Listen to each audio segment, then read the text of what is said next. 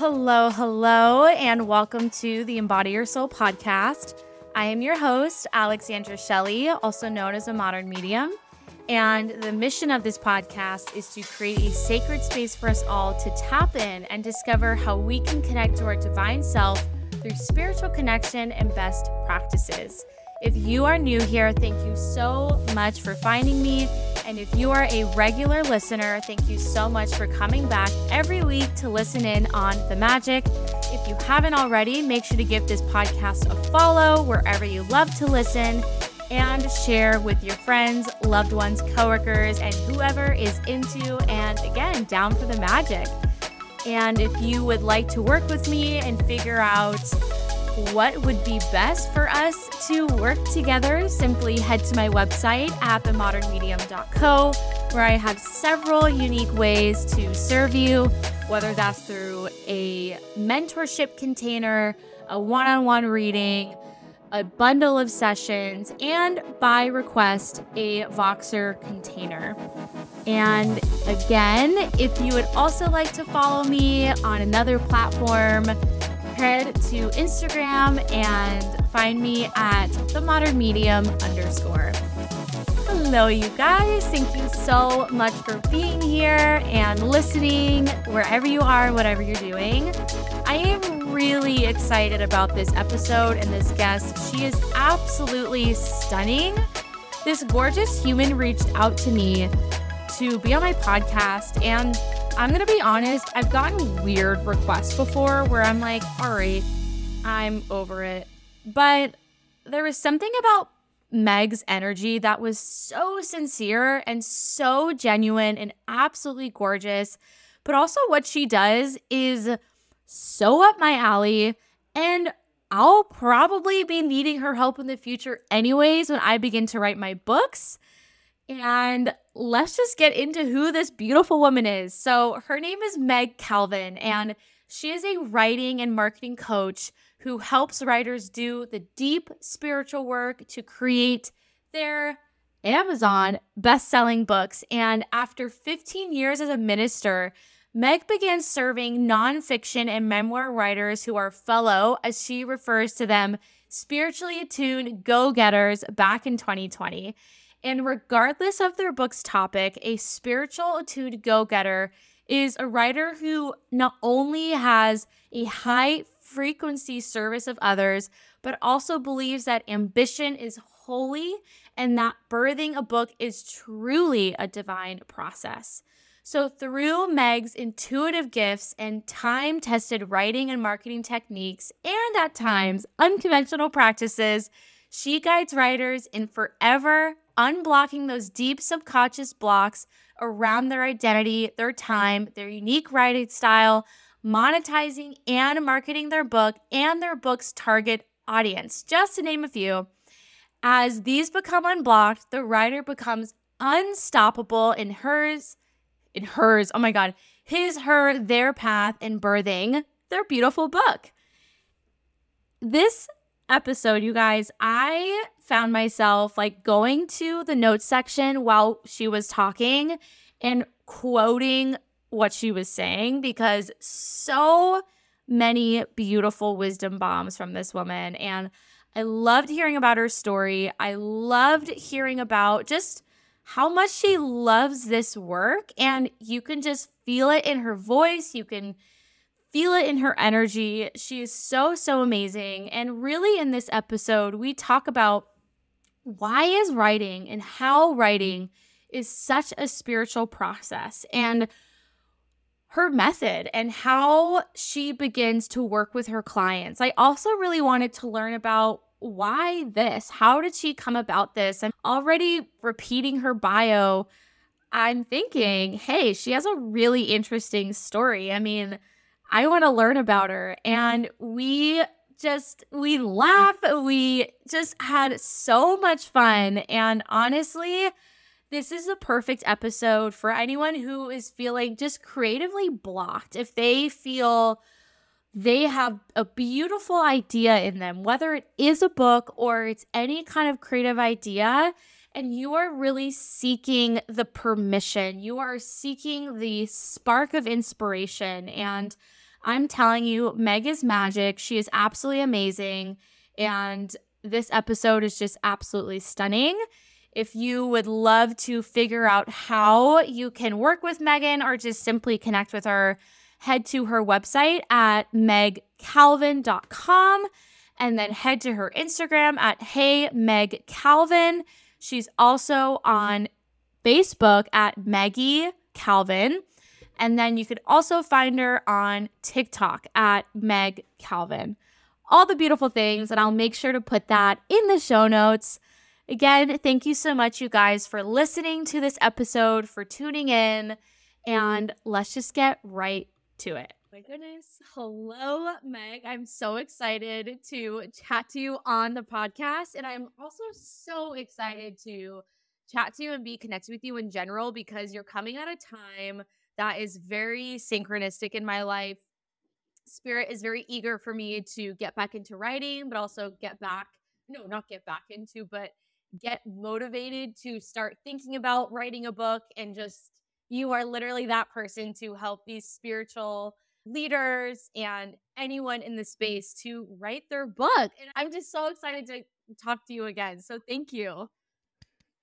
My pleasure. This is such an honor. I've been so served by your podcast and blown away by your gifts, and your energy is electric. I love that so much. Listening to lots of mediums and their podcasts and learning from other intuitives, your energy is very unique, and it is so much like a cheerleader. And I love the electricity that you bring to the game so much. The modern day mystic is a perfect. I love your brand. Thank you so much. That means a lot to me. Yeah, I obviously love being, there's of course an importance to uphold tradition and be professional, but I mean, my goodness, a part of the very essence of my soul is to be silly and exuberant. So I'm like, I'm not gonna not be myself in this space. That makes me so happy that you love it and you connect. It means the world to me. So, a question, as you know, since you've been listening to a couple of my episodes, I love to start off this podcast with asking the question, in your own words, what does it mean to embody your soul? Oh, I love this question. To embody my soul, the first thing that dropped on my head is to receive pleasure. To receive pleasure, whether that's feeling the bass guitar in a pop punk rock song and like letting my sacral chakra dance to that unabashedly, that kind of pleasure, or the pleasure of kissing the top of my child's head or her forehead, or the pleasure of eating the best medium rare ribeye that my husband smokes for me on the flat top, to orgasmic pleasure, to the pleasure of accomplishing a best-selling book, to the pleasure of laughing with a friend till your stomach hurts. Yeah, it's pleasure is embodiment of my soul. Oh, I loved every minute of that so much. And also, I'm ribeye is my favorite steak in the entire world, and that would be like my last meal when I pass away. I love ribeye. It is so good. I love that so much. I have my boyfriend cook it for me always because he's so good at cooking steak. I love it. We have that in common. Yeah, do you have it medium rare, or how do you have it? How does he cook it for you? Oh, of course. I love it medium rare. If it's more, I'd rather have it more on the rare side than overcooked for sure. Mhm. Same. Oh yeah. Oh Yep. my God. I literally just wrote in a post this season of life that my last meal being a sweet potato with just butter and cinnamon, and then a ribeye steak medium rare, and then a piece of my grandmother's strawberry cake would be my last meal. Yeah. Wow. Oh, I love that so much. I'm right there with you. And I also love that you went with your initial feeling and the word, as you said, dropped on your head, receiving pleasure and just the pleasures of life, expressing the pleasure within you and allowing the gift of pleasure to come to you. I love that so, so much. It made me so happy. And of course, let's just get right into, so your thing is about writing and expression and the spiritual process of a book. And I really want to learn selfishly, but also I think this will, of course, inspire and entertain the listeners is your journey with writing. Like, when did that come to you as a really important practice with yourself and spiritually as well? I remember when I was, goodness gracious, I started doing community theater when I was 6, and I began writing plays around that same time too.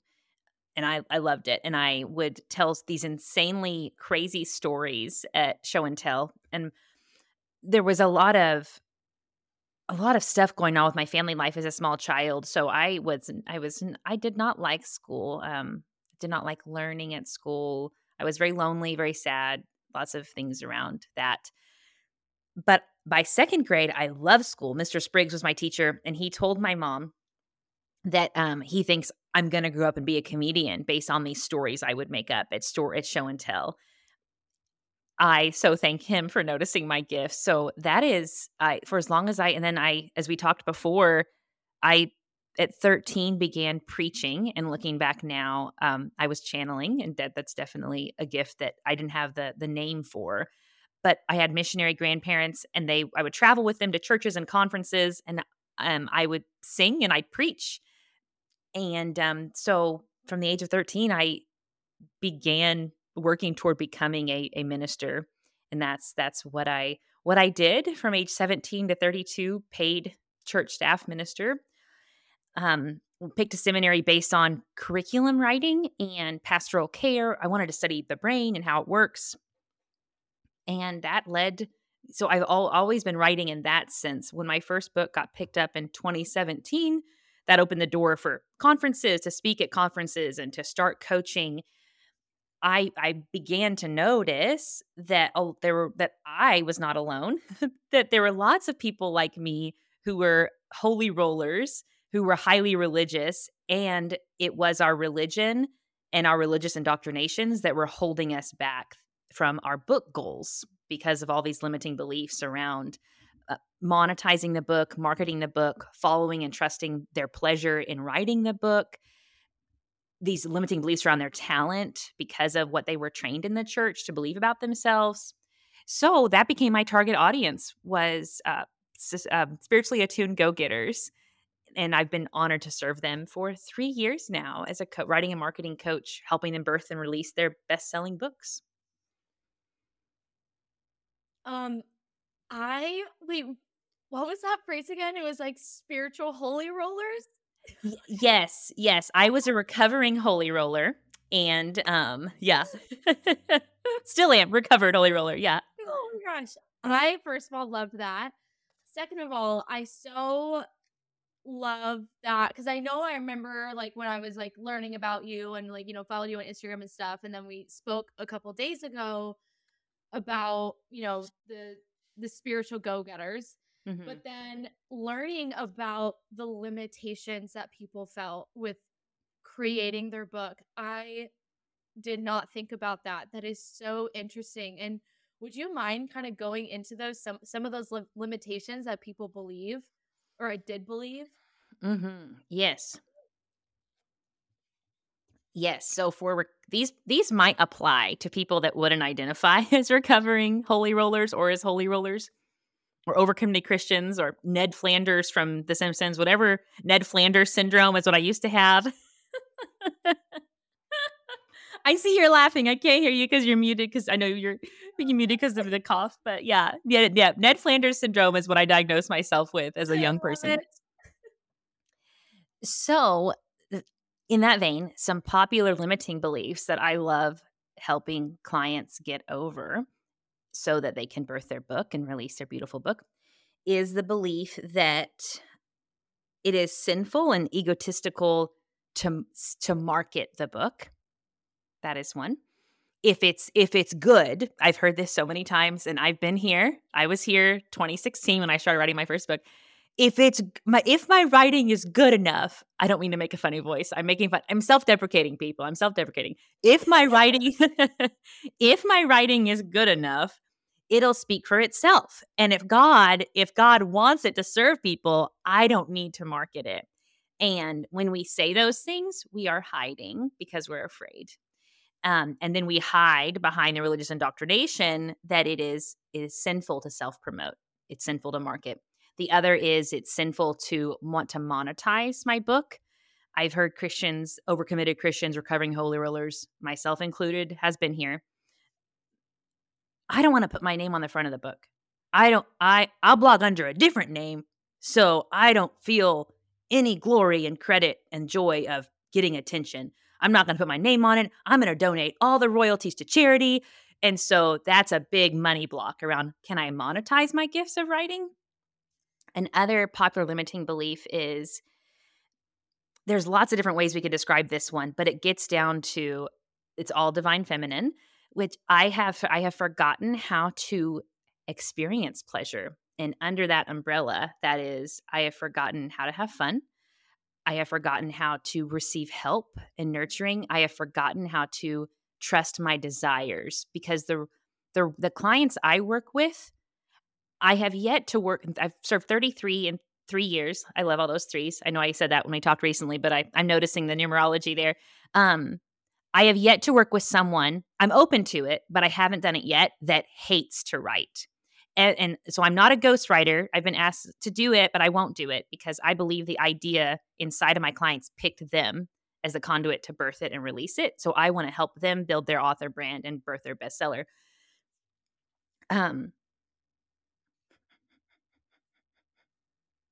So I've yet to work with an author that hates to write.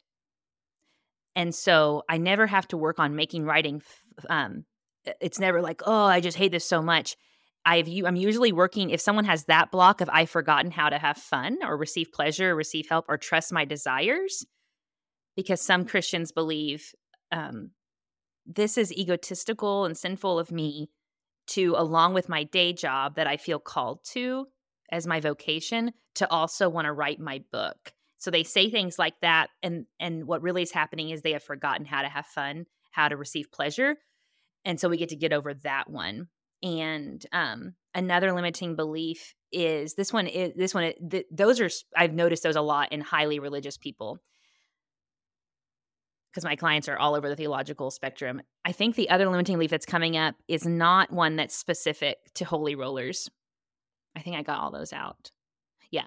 This one is I'm not, and it's usually a deep subconscious story that's been running for years, and we get to the bottom of it and bring it out and rewrite it, reframe it, or get rid of it altogether. And that is like I had this one running. I struggled in school. I did not like school. Therefore, I'm not smart enough to write a book.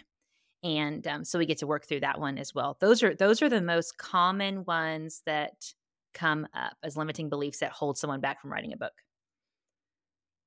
Those are so powerful. And I also, even thinking about those, I mean, good Lord, it's also so symbiotic with just life in general. Yeah. Like just receiving pleasure with ease and allowing yourself and having fun and having joy and asking for help. Oh my gosh, how that is just so crazy. And so I would love to learn about a little bit about your journey, where you got to the point where you wanted to start writing a book. You wanted to start kind of letting go of these beliefs within yourself. I would just love to know what that process was like. And of course, for the listeners. Yes. It's such a funny story and exciting story. Where to begin? Yeah. Yes. So I had always loved writing, like you, writing in various forms. Loved it, loved it, loved it. And it was, yeah, the best. It's the best. I describe my relationship with words as a cat getting a new feather toy. That is how, or I describe it as you've had flirty chemistry with someone for 2 months, and then you're on the second date with the person and you lean in for a kiss and he leans back, and that moment, that is what writing feels like for me. Um, so it's always journal. I've always journaled. It's always been so 2016. No, 2015. It doesn't matter. I give dates. So sorry. I was long story short, I was told I wouldn't be able to have any more children. And so trisomy 13 stuff, Google it, all that fun stuff. So I was like, "Oh," and I had my mom had told me when I was 16, "By the way, probably you're gonna be infertile." I was like, "I don't care. I don't want babies. I wanna be a nun." And so that obviously changed. I'm not a nun. I am a mom. But I was told, like, "You won't be able to have any more." So in that season of life, I, had to go have operations done, and when I was on the operation table, I felt a divine nudge, and because I have a stronger aptitude, as you and I both have shared, of clairaudience, I heard spirit say to me, or God, source, universe, whatever word you want to use, um, say, it's time for you to birth books. I know that sounds so corny and lame, but that is what I heard and what I needed to hear. It's time for you to birth books, and it's time for you to birth your first one. I want it to help other children. So, in my previous life as a minister, I worked with children and family and built nonprofit programs. And so, the first book is The Bluebonnet Child, How to Find Grace in Poor Soil. And it's all about how to guide, how to offer hope to kids whose home life seem hopeless. And it's for children, serving children of abuse or neglectful situations. And so that was the first book I wrote, and it was a divine nudge, and I felt it. And then I surrendered to it. I was like, okay, this is going to happen someday. And this is the first step I always tell people to take. When they're like, what should my first step be if I want to write a book? This is the first step to take is to not do what I did and agree and say someday, but to commit.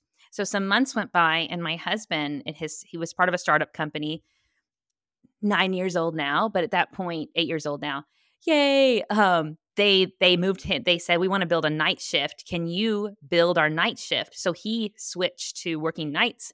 And I had a 6-month-old. I was really whiny. I was such a whiny wife. I was like, oh, no, why you to go to night shift? And then I realized, what am I going to do all this time? What am I going to do with all this time? And then I realized I could be writing. I have all this free time at night. So I birthed my first book. And this has to also be said. I submitted it to 8 publishing companies.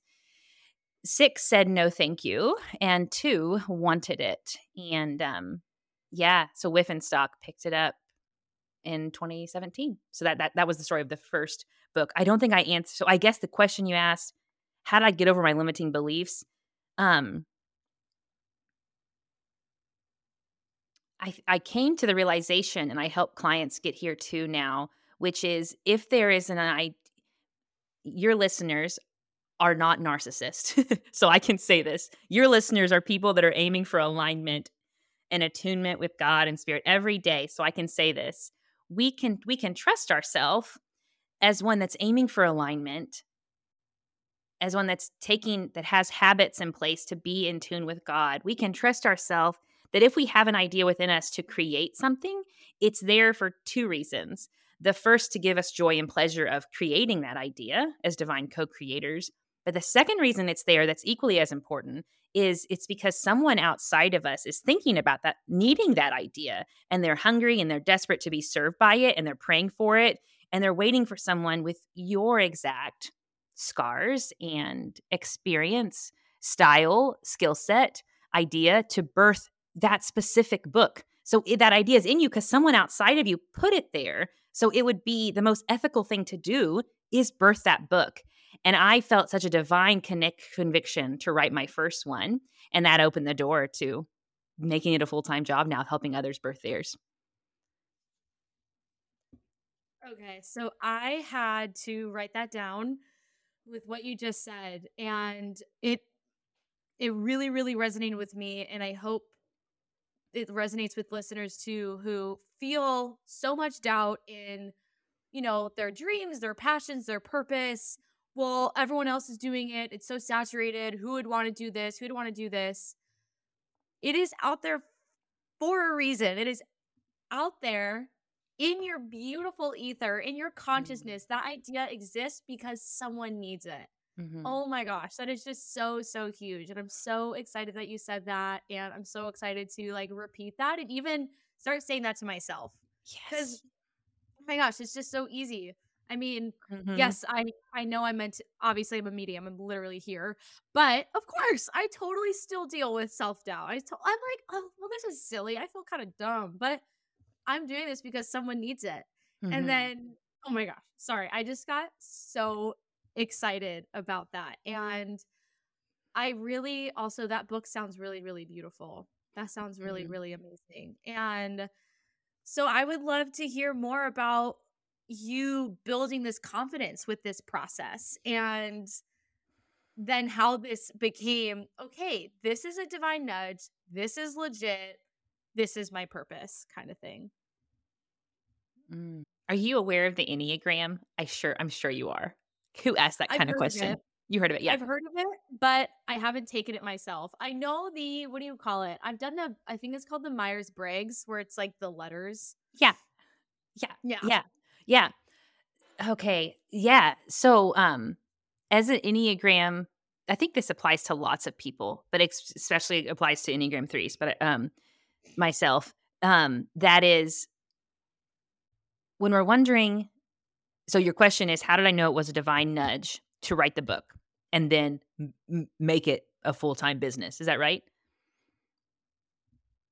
Like building the confidence that it was a Okay. divine nudge because I Mhm. think what's happened with me a lot at first is I'm like, really? Like, did that really happen? And spirit just Mm. kind of keeps giving you those nudges. Yes. And I guess for you to be like, okay, wait, this isn't a joke. I wasn't just meant to Mm. write a book from spirit. I was meant Ah, to do this with spirit.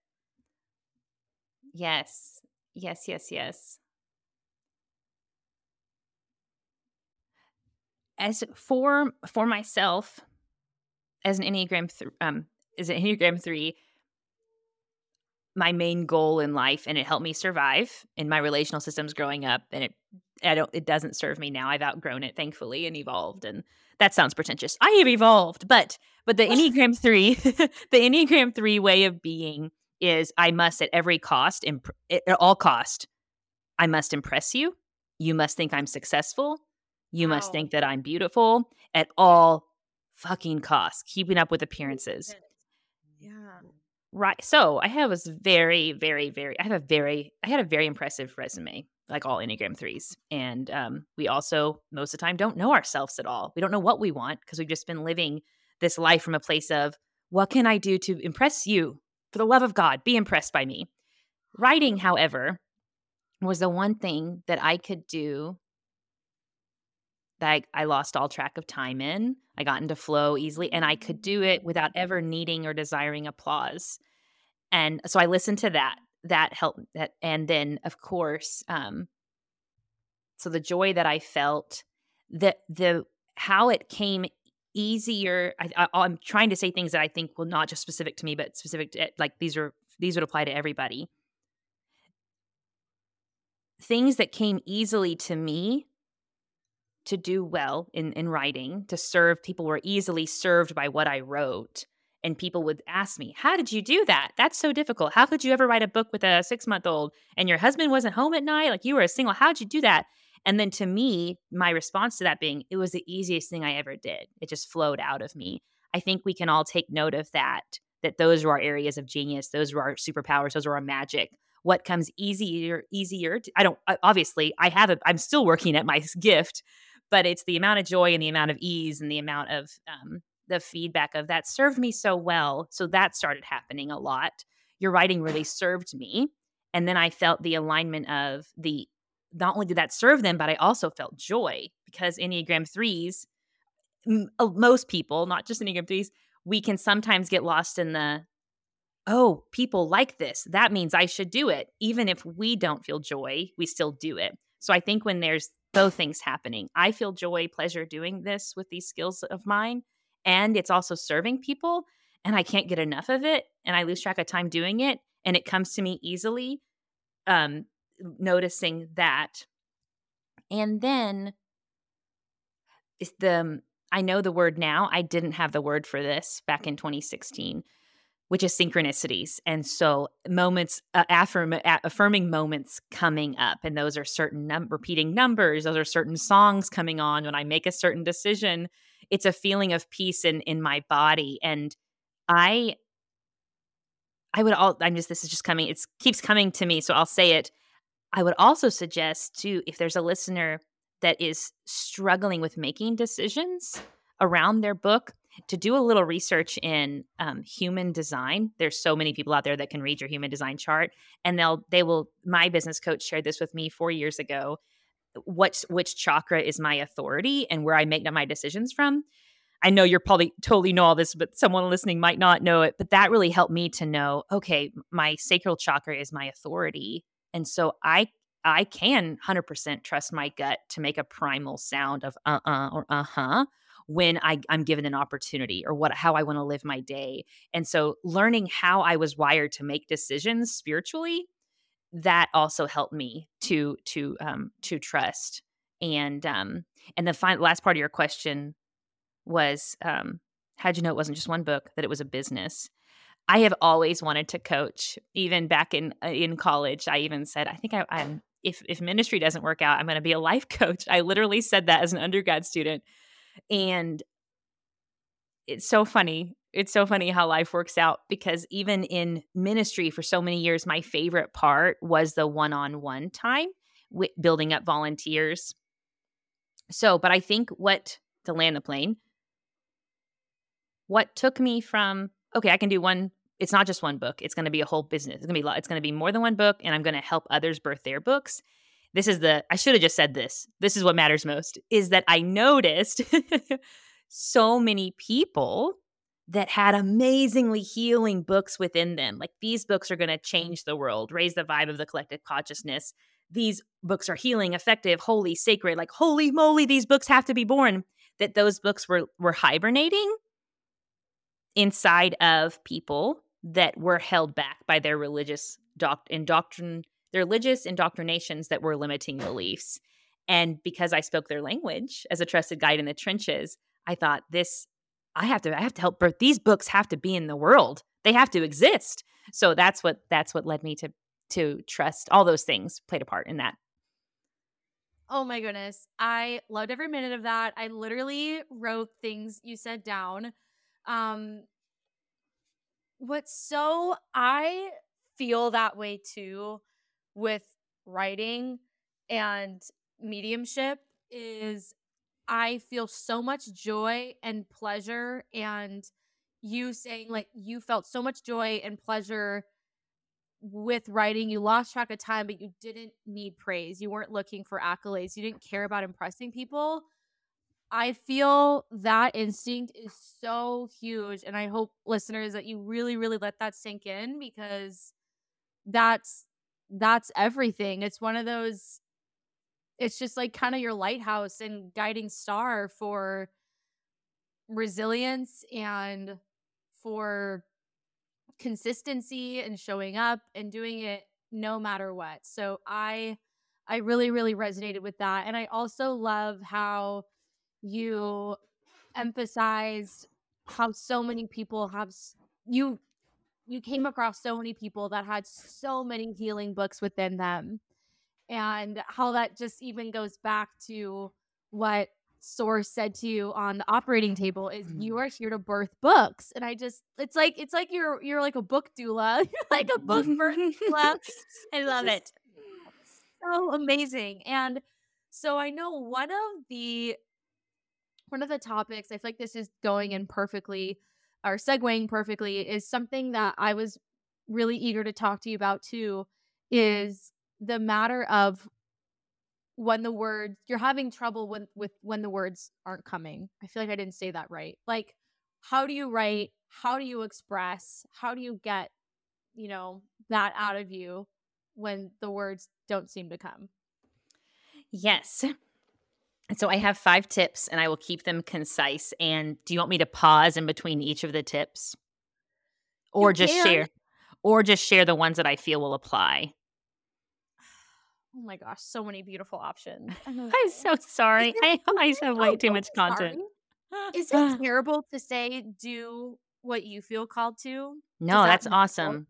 I love Okay, it. cool. I love that idea. Mhm. I love that. I love that. Mhm. Okay, this one's coming to me. Okay. So, Saturday Night Live, Molly Shannon, comedic goddess. I love how you're just setting the stage. That Yes. unbelievable Saturday Night Live. Saturday Molly Night Live. Shannon. Late 90s, early 2000s, Molly Shannon. She was an anomaly. The writers on the show said she did something that no comedian has ever done. And she would come into the writer's room and she'd say, I have this new character. And they'd say, oh, and they'd get their pens and paper and they're ready to get to writing for her. And they, okay, tell us about this character. Tell us about this character that came to you. And she couldn't tell them. She would only show them. The characters would literally come to her in a weird contorted facial expression or weird mannerisms or a funny walk or awkward posture. And that's all she would give them. And they would create an entire flipping sketch. And that was all she needed. So why do I bring this up now for we as writers? It's because sometimes we think we have to wait to take a move, to surrender to the idea, to tell the idea we love you, we trust you, we see you. We feel like we have to wait until we have it all perfectly planned out. Who's my ideal audience? Which, let that be known, comes to authors at different time in the process. What's my title? What's my genre? What's my subtitle? What's my backup book copy? How am I going to mark? Nope. Don't wait to move. Surrender to what you have. Be open. Be open to all the ways that your ideal will present itself to you and receive it and take a first step toward it. Don't be like me on the operating table and think, okay, someday I'll do that. Commit today. Even if all you have, even if all your book idea has whispered to you is, I want this book to be like if Seth Meyers and a nun conceived a book baby and they birthed that book baby and that book is what my book is. It's going to serve so many people. Well, what else do you know about it? That's all I know about it. But I'm committing to writing it today. That's the first step. Committing to what the book has told you so far, knowing that the book idea will get louder and louder and louder and louder now that the book idea knows that you love it, you see it, you trust it, and you hear it. And so that would be and that's that step, the Molly Shannon step is something you recommit to every time you sit down to write. And that recommitting to that, having that way of being of I don't have steps A through D, but I have my book idea is telling me this. It wants to start the chapter out. It wants to what? Like it's going to start the chapter out with all the champagne glasses being broken in my memoir and then I'm going to backtrack to how that happened. Well, that's okay, I'll do it. And so just being open to how the idea weirdly presents itself to you. I love that so much. I would say that piece is so huge and it actually really correlates and resonates with something I heard yesterday. So I was listening to a podcast episode this week from Jay Shetty and he had Mel Robbins on it, which I Mel love Robbins. her. My first book would not exist without her TED Talk about the 5-second rule. Yep. And I sent her a copy of Bluebonnet Child because she's the reason that book exists. Okay, hell yeah, that's amazing. I love Mel. And something she said was, we need to start. She's like, my belief on confidence is just a willingness to try. And I think too many people wait until they're 100% ready, which really never happens. Mm-hmm. If you're at least 60% ready, go for it. Mm-hmm. You'll figure it out. And I just think that's so true. I mean, the amount of times I've held myself back because I don't think I'm ready, or I overthink the process, or I overthink about me not knowing what the second step is. I mean, just take the first freaking step and then you'll find the next one, honestly. Yes. It's that integration of the divine masculine divine feminine and trusting, receiving the inspiration, divine feminine, then taking the first step, divine masculine. And I find that would be another tip actually to writing when you don't feel like it, is to not hiding behind, this is related, I promise. I've seen some in the spiritual community hide behind their zodiac sign or their Enneagram number. And they're like, I'm a Cancer, moon sign Pisces. I can't be organized. I can't have a right night. I can only write when it comes to me. It's like, no, you can't. I am a Cancer, moon sign Pisces, and sun Cancer, moon Pisces. And I too love to write when I'm inspired. But sometimes I'm not, and I still dance the spectrum of the divine feminine, divine masculine. I dance the spectrum of structure and chaos, as all the best authors and artists do. And because I dance that spectrum, I still show up to write every Thursday night. And getting my body and my whole being in that divine masculine rhythm, it opens up the space for the divine feminine, because I'm regimented I'm not committed to my reasons. I'm committed to my results, and I don't hide behind my zodiac sign. Yes, I love that so much. I know it's so funny because astrology is really cool, and Mm-hmm. I know I'm really eager to start learning more about it because I just only know. I mean, I know like my big three. I'm a Pisces sun, Mm-hmm. Sag moon, and Scorpio rising. Mm-hmm. So I do agree in the way where I'm like, I don't want to be rigid. I want to be free. I'm not meant to be put in a box. But then I realize it's the total opposite, actually. What gives me freedom, or when I feel actually really free sometimes, is giving myself a ritual, giving myself a routine, giving Mm-hmm. myself something to feel accountable for. And I would say that's such an important practice of creativity as well, Mm-hmm. because it's just like training a dog, or literally, raising a child. It's like a really happy kid is a kid that has boundaries. A really happy Yeah. dog is a dog that has boundaries.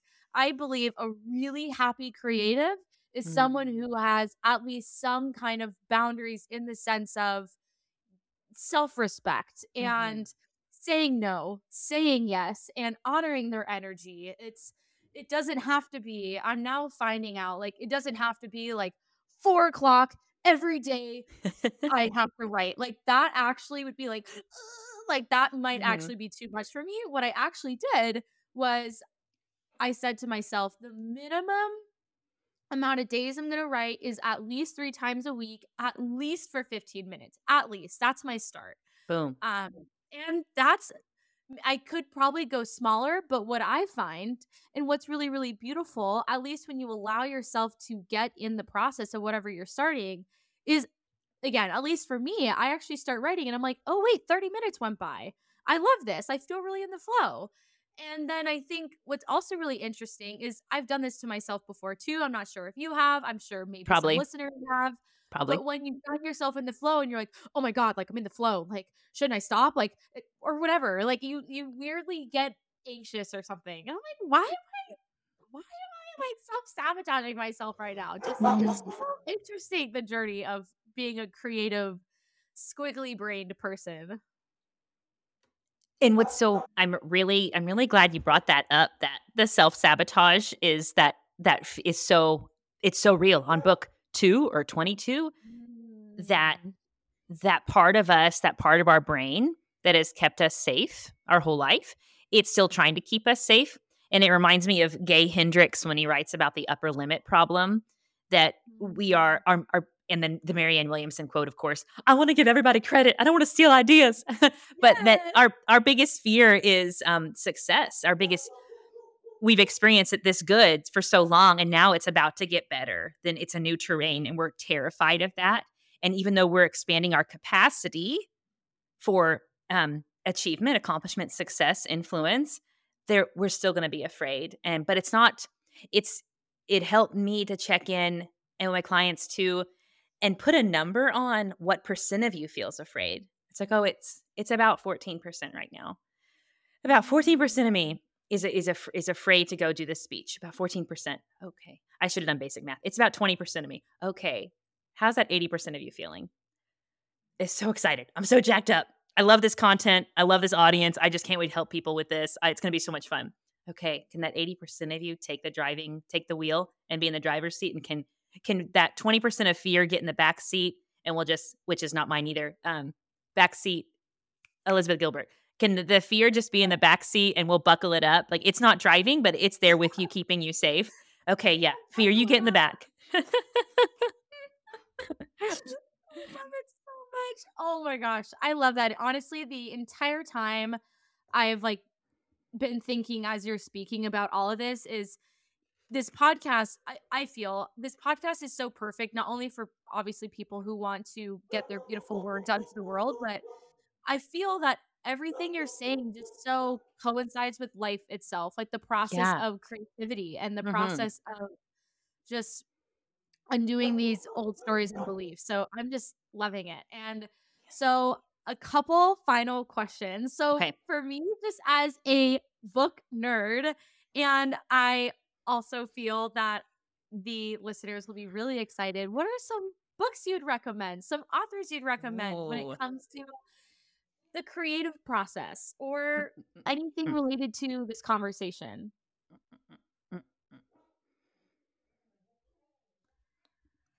Ruby Wax. Anything by Ruby Wax, comedian, mindful based cognitive therapist. Ooh, And yes, 100% life-changing Ruby. books. Yep, she's an Okay. American, but she moved to the UK when she was 17, so she's a UK-based comedian and mindfulness-based cognitive therapist, as I already said. So a lot of her books are about how the brain works and how the brain works after something really scary and harmful happens to us, and how the brain works, um, all the things. Mindfulness, it helped. Yeah, I won't go into how all the ways she saved my life, but her books have literally saved my life and on so many levels. Mm. So, and I started reading her before I wrote my books, let that be known. So she gets a lot of credit. And then Mindy Kaling, anything by Mindy Kaling, her memoirs, her shows, just 100%. She's a goddess of writing. She's also a goddess for women. And yeah, do I want to say this? I do want to say this. It's a block for a lot of, I serve all genders, obviously. My clients are all over the place. Mindy Kaling inspires a lot of us. Maybe it's not just women. She inspires, I'll just speak from my experience. I think it's a block for us as coaches or business owners or content creators that we think, I can't be sexy and flirty and fun and also be the gosh darn authority. I can't be a fucking boss and also be sexy and beautiful and flirty and fun and know my shit, be the authority, be respectful, have an abundance mindset where I make a lot of money that serves my family and serves the world. I can't be both. I can't be both. And I lived that for so many years in the nonprofit world. I'm a very curvy woman. I would wear sports bras and big scarves to cover up the fact that I had breasts, and I did not have these beautiful curls I have now. I'm growing my hair out the first time in 20 years. I had the short brunette bob for 2 decades, and I would just hide all that feminine energy because I was afraid men would hurt me, afraid men wouldn't take me as seriously as the authority that I was over them, which I had a wonderful relationship with men in work, and I was their boss. They were under me, they were over me, they were beside me, like great. But I still had this story running that I can't be both. I can't be the authority and flirty, fun, and sexy. If I'm too pretty, I'll lose my authority. And so I love how that story in the collective consciousness, age of Aquarius, most likely, the divine feminine is rising up. And it's like, we can be both. We can be safe in our power as beautiful, sexy, flirty, fun, spontaneous, and also be the authority who knows our shit. I love that. So I love Mindy Kaling for that reason. She's just a phenomenal writer. And then, okay, last one I'll say, because neither of those were fiction. My all-time favorite work of fiction is right now a movie, and as always, the Americanized movie left out so much goodness. But Friedrich Bachmann's A Man Called Ove, which is now the Tom Hanks movie, A Man Called Otto. They changed it. They took out some stuff. But that book about grief, the themes of grief, and how Source provides us with supplemental family when our family of origin may have failed to love us in the way that we were worthy of or needed.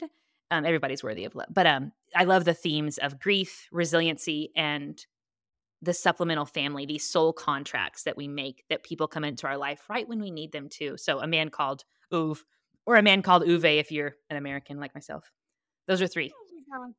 Okay, I first of all didn't know that because I remember reading A Man Called, I called him Uve. Oh my gosh. Yeah. Well, I don't know which one's I right. There is know. there's a Swedish movie on Prime if you haven't watched it of the book. Oh, really? Okay. It's much better than the American one. Sorry, Tom Hanks. Much better. Okay, that because I was gonna say that's such a bummer that they changed up the American one so much. Like, why did you change the name too? Like, we loved Mhm. Ooze. Oh, whatever Yeah, it was. and they left out a lot of his child. There's nothing in his childhood, like all the character development backstory of Uve's childhood. It's not in there, and so they still get the point across about why he's a curmudgeon, but they left. Yeah, so I was sad about that too because of what he went through. And Huge, yeah, huge. Oh my gosh. Well, anyways, I could go on about that, but first of all, I was just looking up Ruby Wax. First of all, is that like her pseudonym for stage, or is that like her name? I'm pretty sure it's her name. Yeah, That is a crazy cool name, yeah, Ruby she's Wax. she's Like, crazy cool soul. how fucking cool. Okay, because I'm on Thrift Books and I just looked up her name, and I also love, yeah, all of her books look amazing. I'm so excited. Also, Mindy Kaling, Oh my gosh. I love that. Well, also, first of all, when we first were talking and you brought up like the most niche show ever, documentary now, I'm like, okay, Meg is literally the real deal. And then you brought up Mindy Kaling and how she's a writing goddess. I am so obsessed with The Office. I am so Yes. obsessed with her. Like, being the bad bitch in the writer's room, I'm like, oh my God. If I like in another life spirit, like after I'm done being a medium, I'm down to still be a medium like forever. But if I could be like a Mindy Kaling, that'd be great. Yes. I would literally live for that. So I love that you brought that up. Yay. I'm so excited. And okay, so final question. I would love to learn to, beautifully wrap up this podcast is what are some lessons, spiritual lessons that you have learned as a writer, as the process of writing books?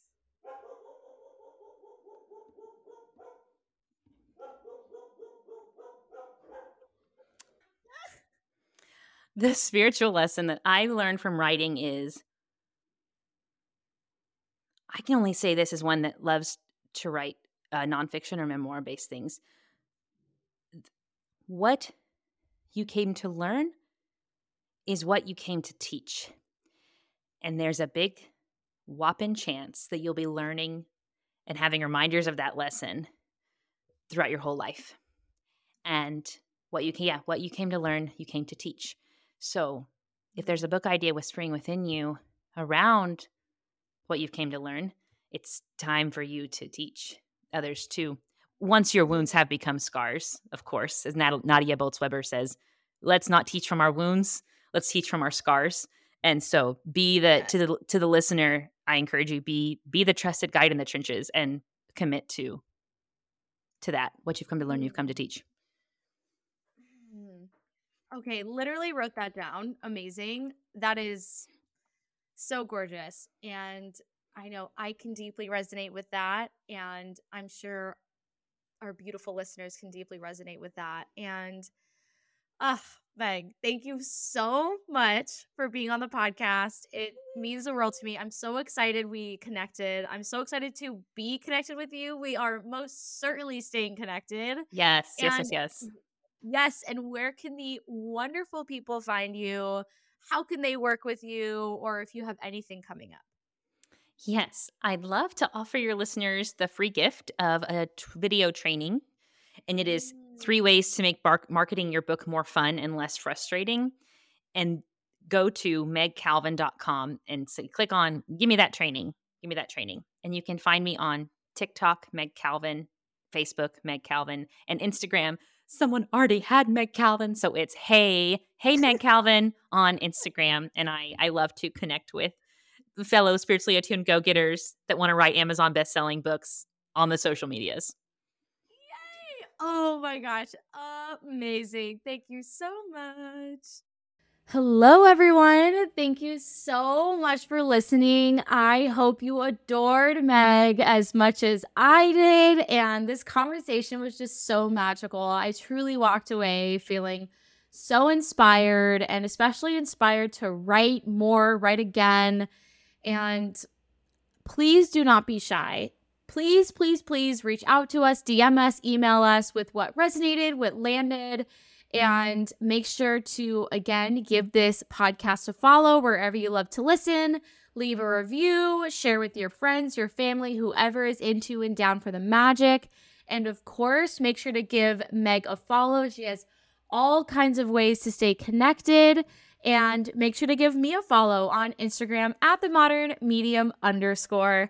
I love you guys so, so much. Thank you so much for listening. And I will catch you guys next time.